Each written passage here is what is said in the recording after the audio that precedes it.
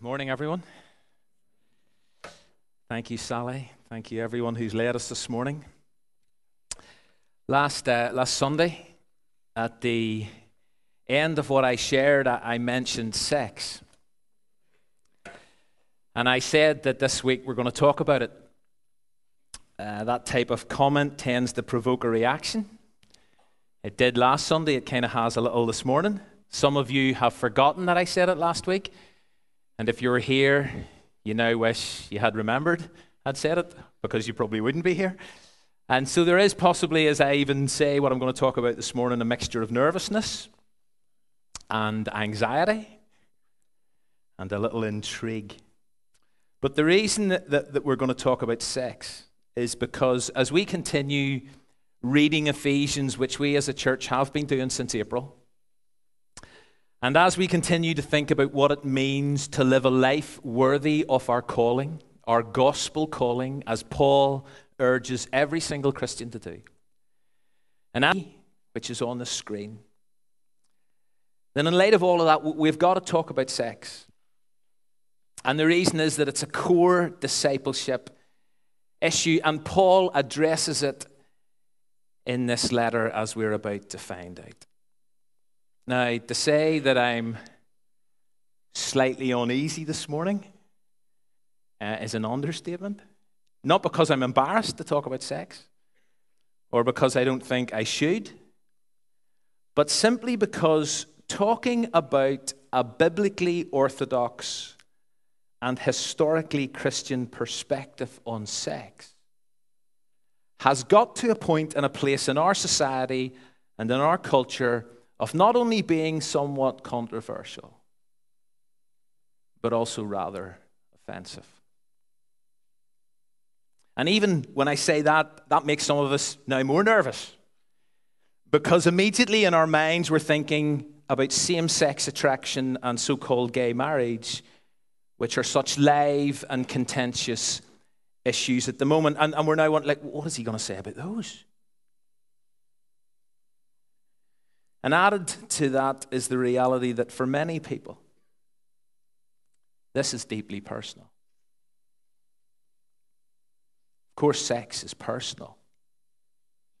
But the implications of a biblically orthodox and historically Christian perspective on sex with regard to those who, for example, identify with the LGBTQI community, lesbian, gay, bisexual, transgender, questioning, and intersex community. For them, this is very personal. In fact, there may be some people here this morning for whom this is far too up close and personal because of the impact on you, or the impact on a member of your family, or one of your friends, or one of your colleagues. And then added to this is the fact that so often whenever this issue is talked about in church or by Christians in the kind of public square, people are regularly left feeling angry and hurt and confused and disillusioned, or at each other's throats. And so based on some of that, I need to say a couple more things by way of introduction. The first is, please hear me in this, this is a sermon. This isn't it's an attempt at a sermon that's going to last about 20 minutes, 25 max. And therefore, I'm not going to deal with or cover very much, which means I run the risk of leaving far more questions than answers, and I will inevitably this morning frustrate lots of you. But then, there's nothing new in that. Secondly, our text for this morning is Ephesians chapter 5, verses 1 to 7. And so I simply am going to stick with that. I'm going to try not to go off script too much. And thirdly, I am aware that lots more needs to be said and should be said, but I also realize that it cannot simply be said in these brief moments. There are a number of issues and questions that are going to spin out of our reflections this morning, and therefore we do need to create safe spaces, safe places where we can talk about, where we can discuss, where we can debate as we journey together as a community. But in all of that, we must always keep the main thing, which is loving God with our entire beings and loving our neighbors as ourselves. And so in a sense, with all of that said and with all of those disclaimers in place, let's dive into God's word. If you were here last Sunday, we thought about the need to be properly dressed. And so we identified 5 things that you need to be taking off. If you are a Christian, 5 things you need to be taking off on a regular basis, 5 negatives. We also identified 5 things that you should be putting on a regular basis, 5 positives. And every time we looked at those things, we gave a reason, a motive behind it. And remember, what I was saying last week is that all of what we looked at then is what is involved in living a life true to our calling, a life worthy of our gospel calling. And so in summary, here are the 5 things. Hopefully you'll remember them. We have to put off telling lies, says Paul, and you've got to put on speaking truthfully. And what is the motive? Unity. Because lying destroys and wrecks relationships. Secondly, you've got to put off uncontrolled anger, anger that lashes out, anger that is left to fester overnight or over time. You've got to take it off. And what have you got to put on? Appropriate anger, righteous anger, anger such as what IJM feel about the issue of modern day slavery. And what's the motive for that? So that you will not give the devil a foothold. Because you see, if you nurse anger, the devil will wreak havoc in your life and in the lives of those around you as you lash out. Thirdly, put off stealing, put off theft. What have you got to put on? Honest to God work. What is the motive? So that you can share with others, so that you can be generous. Fourthly, what have you got to put off? Unwholesome talk. Any talk that tears people down, says Paul. You've got to take it off. And what have you got to put on? You've got to put on words and speech that build people up, edify. And then finally, put off bitterness, rage, anger, yelling and all malice. And what should you put on? Kindness and compassion and forgiveness. And why should you do this? Because God has forgiven you. Because of the grace of God. And so my question to anybody who was here last week is this: how have you got on as you have got dressed and undressed this week? And are you here this morning properly dressed? Or are some of you hanging on to anger? Or unwholesome talk or whatever? Now, the reason I've gone over that again is because the teaching that we now move on to continues. It flows from chapter 4 into chapter 5. Paul, at the end of chapter 4 and the beginning of chapter 5, doesn't introduce a new topic. He keeps talking about what it means to live out your true ID, to live out a life worthy of your calling. And if you think the bar has been set high, as we've thought about this, what Paul says next takes discipleship to a whole new level. Few people on the way out last week said, listen, David, this is tough teaching.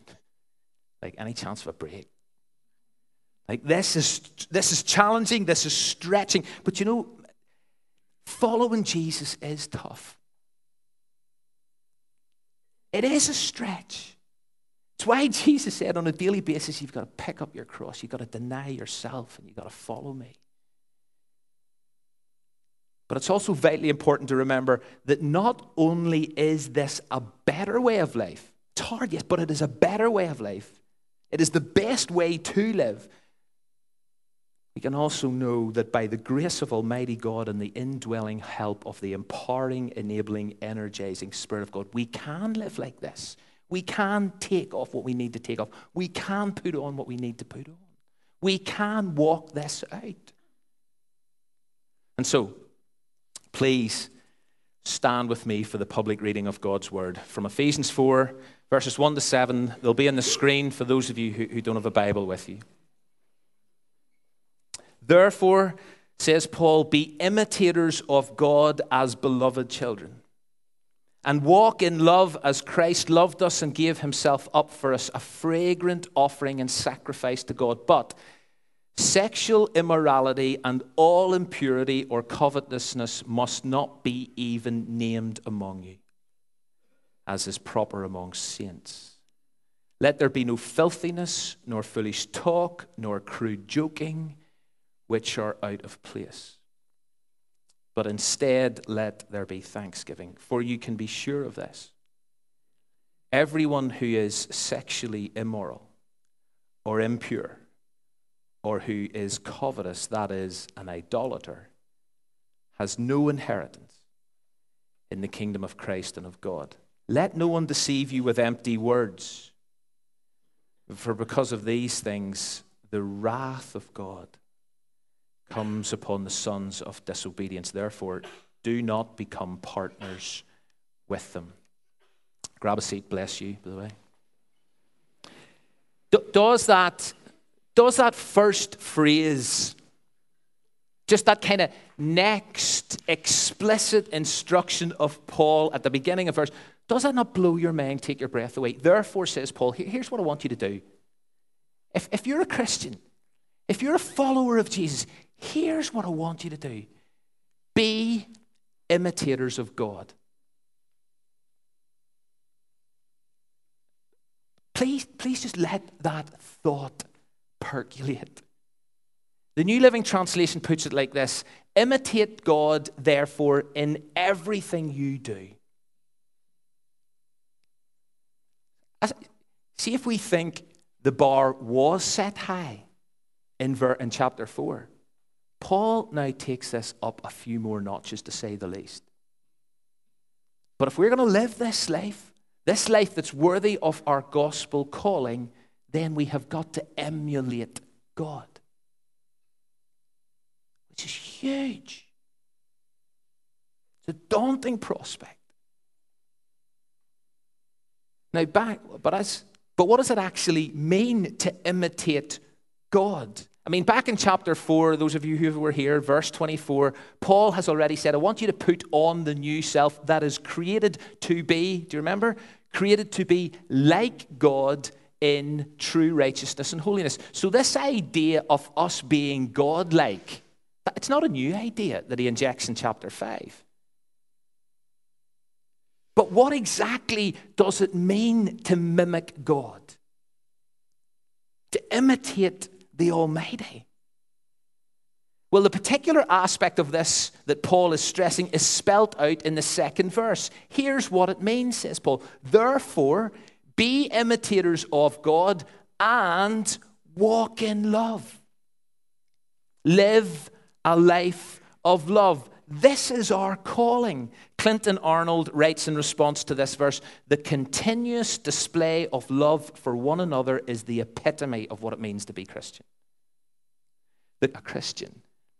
And given that Paul starts this opening verse in chapter 5 with that word, therefore, we need to connect this with what he's been saying and with what he has just written, which is at the very end of chapter 4. Here's what it looks like. Be kind, be compassionate, be forgiving. And so if we are going to imitate God, if we are going to walk in love, how should our lives be characterized? Our lives should be characterized by kindness, by compassion, and by forgiveness. That is how you identify a Christian. That is what it looks like to walk as Christ walked. That is what it means to back up what you believe by how you live, so that there are no contradictions, so that there is no discipleship gap, so that we do not send out confusing signals saying, we believe this, but guess what? Here's how I actually live. I am not kind. I am not compassionate. I am not forgiving.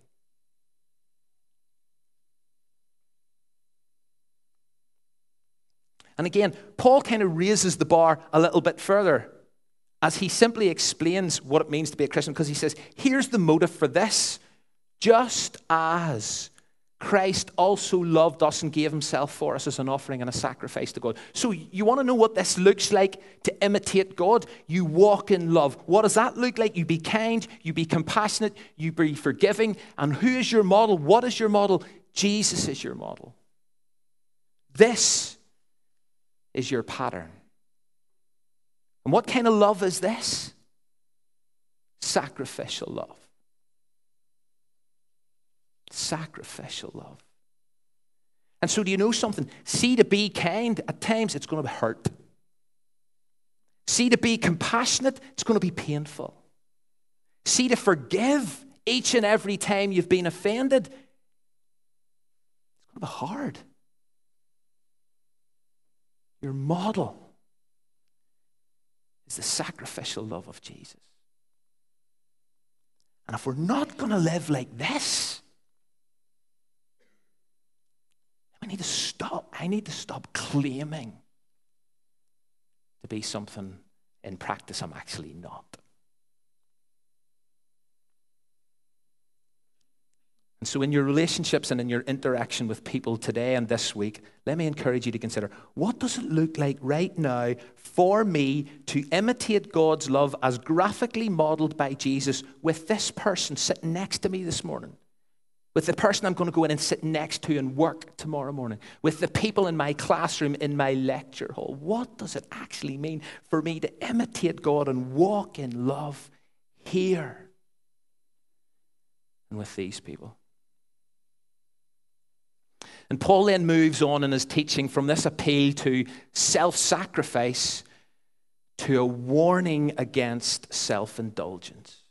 And he confirms 3 big no's for God's distinctively and distinctly different people, which he then follows up with 3 no-go expressions of Christian speech. So let's start with the 3 big no's. Here they are. But among you, there must not be even a hint. These are improper for God's holy people. So number 1, there must not be even a hint, even a whiff of sexual immorality. Some translations like the ESV or the RSV, if you use that, say it mustn't even be named among you. So to be honest, I am almost nervous to name this morning and to talk about it up front in this context. But sexual immorality, says Paul, it is improper for God's holy people. Now, this term, sexual immorality, has a long history, and I don't have time to go into it in huge detail. But it has a long history and understanding of referring to 2 unmarried people having consensual sex. But in its broadest sense, it refers to any kind of sexual activity outside of a committed marriage relationship. That's what sexual immorality means. Now, in the culture that Paul was writing into, illicit sexual activity was part and parcel of everyday life. I don't need, again, to go into graphic detail, but rampant sexual immorality in Greco-Roman society was the norm. It's just common practice. And therefore, this instruction, this advice, this directive was pretty countercultural. It jarred with so many people, to say the least. But to imitate God and to walk in love meant that for God's holy people,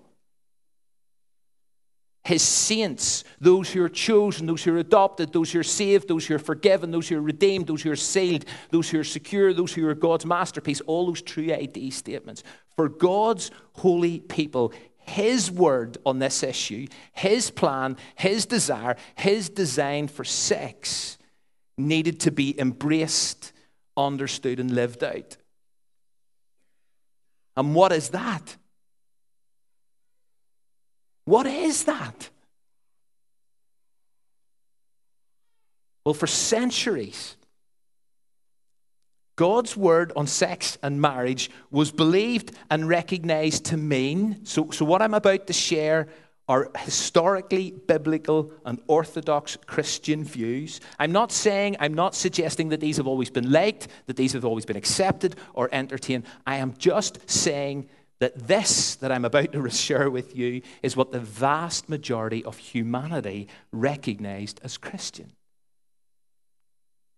That God intended marriage as a lifelong commitment between one man and one woman. That marriage isn't simply a human arrangement, but it is something sacred in God's eyes. That God Himself joins a man and a woman together and they become, biblical language, one flesh. And this understanding, this worldview, this God view, this God design, this God intention, this God-given gift prohibits all forms of sexual activity outside of a marriage bond. The interesting thing now is this. For centuries, that is what most people have understood for centuries. The interesting thing now is that, see, to believe this, see, to promote this, see, to live accordingly and maintain this orthodox perspective, it's not only sad, it's not only naive, it's not only antiquated, but as I said at the beginning, it's increasingly offensive, it's oppressive, it's degrading, it's judgmental, and it's downright wrong.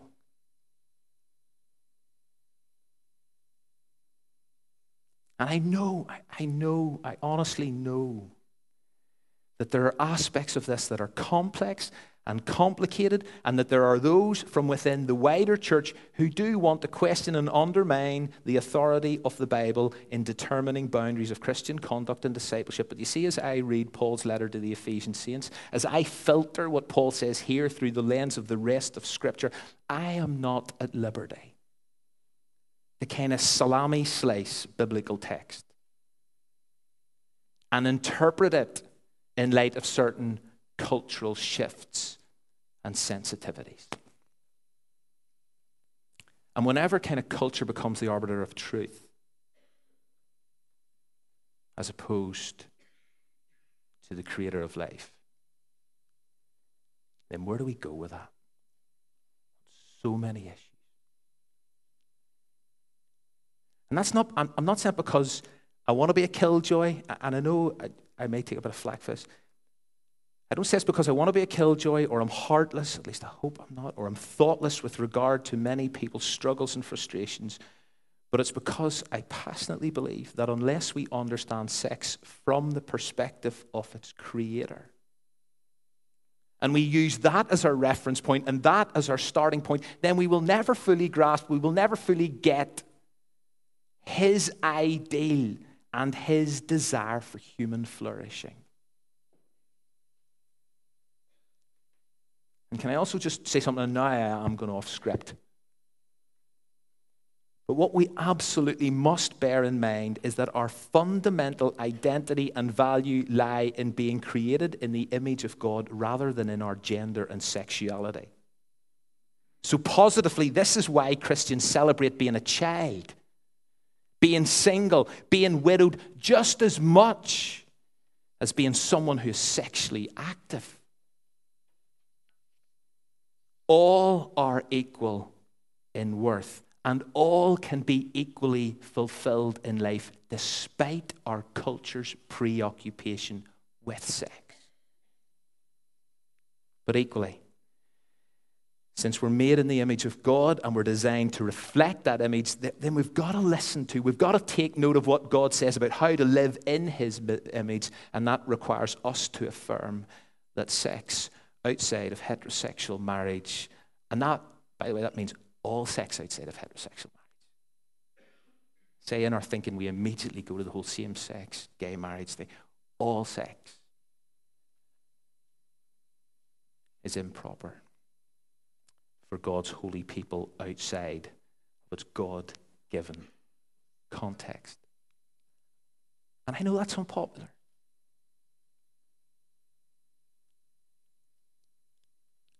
Now, that's not all that could be said. That's not all that should be said. And I do know there is a depth of feeling, and there are gut reactions who will be internally disturbed by what I've said or what I haven't said. But all I'm doing, and please hear me, this is I'm only echoing and presenting Paul's instructions here that there must not even be a hint of sexual immorality among us. Other ways, we who belong to God are not going to live a life worthy of our calling. Just one more linked comment, and it's back to what I said at the start about this need and calling for Christians to imitate God and walk in love, to show compassion, to be kind, to forgive. Because you see, here's the thing for us. How are we going to respond to people who think, believe, and behave differently to us. And this is where we've got it so badly wrong, I believe. And from some of that is the challenge we go away from here this morning. How do I imitate God? How do I walk in love? How do I be kind, be compassionate, be forgiving to those who do not have a biblical worldview and who do think it is downright oppressive and wrong? How am I going to react to them? Let me really quickly go back to the text. What time is it? 1:45. The next big no, and I'm really going to risk this. The next big no is impurity. So we've no to sexual immorality, says Paul.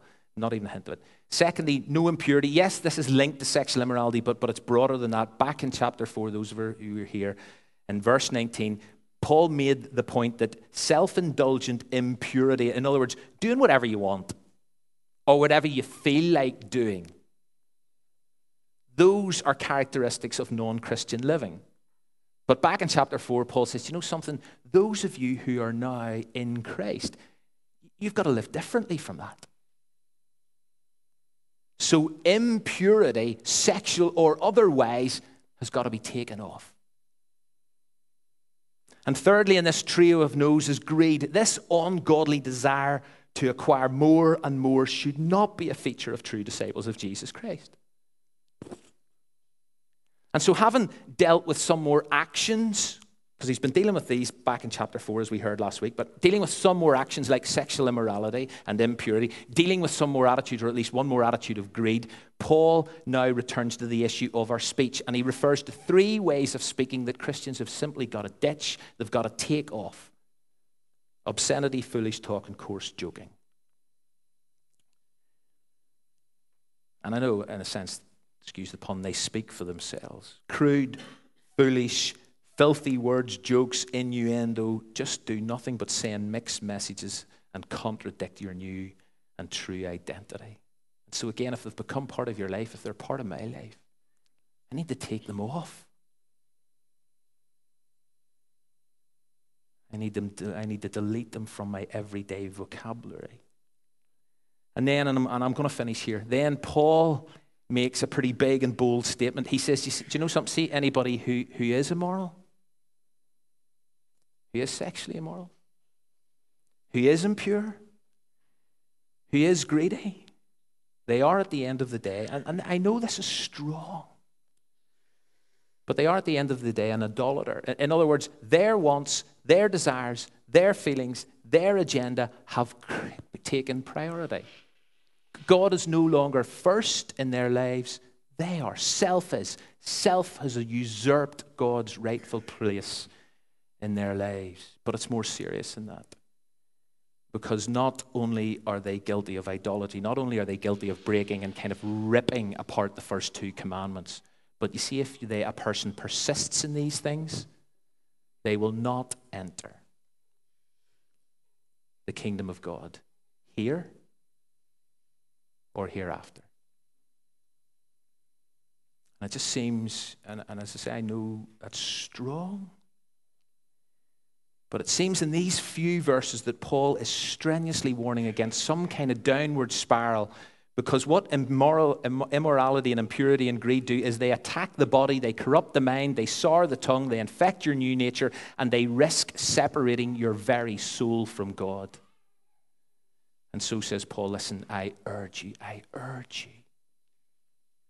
live a life worthy of your calling to be a saint, be a chosen one, to be a child of God, to be someone who's been drenched in grace, be someone who's been forgiven, saved, someone who's alive, who's seated with Christ, who's been raised up with Christ, who is God's masterpiece. That is your calling. Live a life worthy of that. What does that mean? It means you imitate God.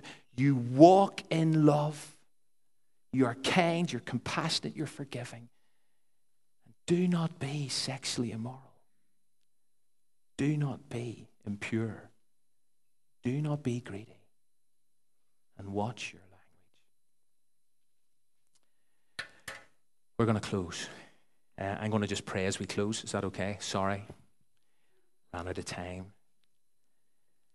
I'm just going to leave a moment's silence. And I realize, as I said, I realize people are going to have lots of questions about this and are going to possibly want to talk to me about this. And I really encourage you to do that, because we have got to talk about this stuff. And we've got to create these safe places and spaces where we can do that. So please do talk to me about this.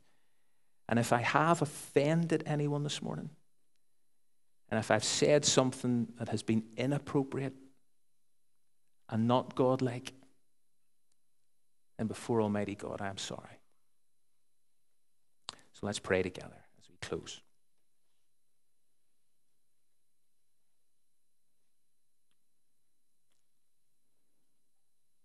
Father, we have reflected many times on how your word is a living word. Your word is fire.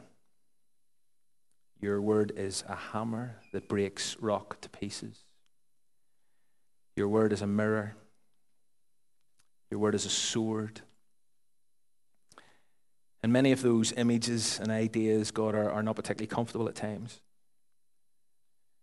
And your word is a double-edged scalpel that kind of rips us open and gets in and agitates and aggravates in order to bring about healing and restoration. And so, God, I pray that by your Spirit, you will take your word where it has been preached, spoken faithfully this morning, and ensure it finds a resting place. And where it has been spoken or preached inappropriately, that it is quickly forgotten. And so for each of us this morning who are your saints, I pray that you would continue to help us and teach us and lead us out in a life that is worthy of our calling. And we pray all this in the name of Jesus, our pattern and our model. Amen.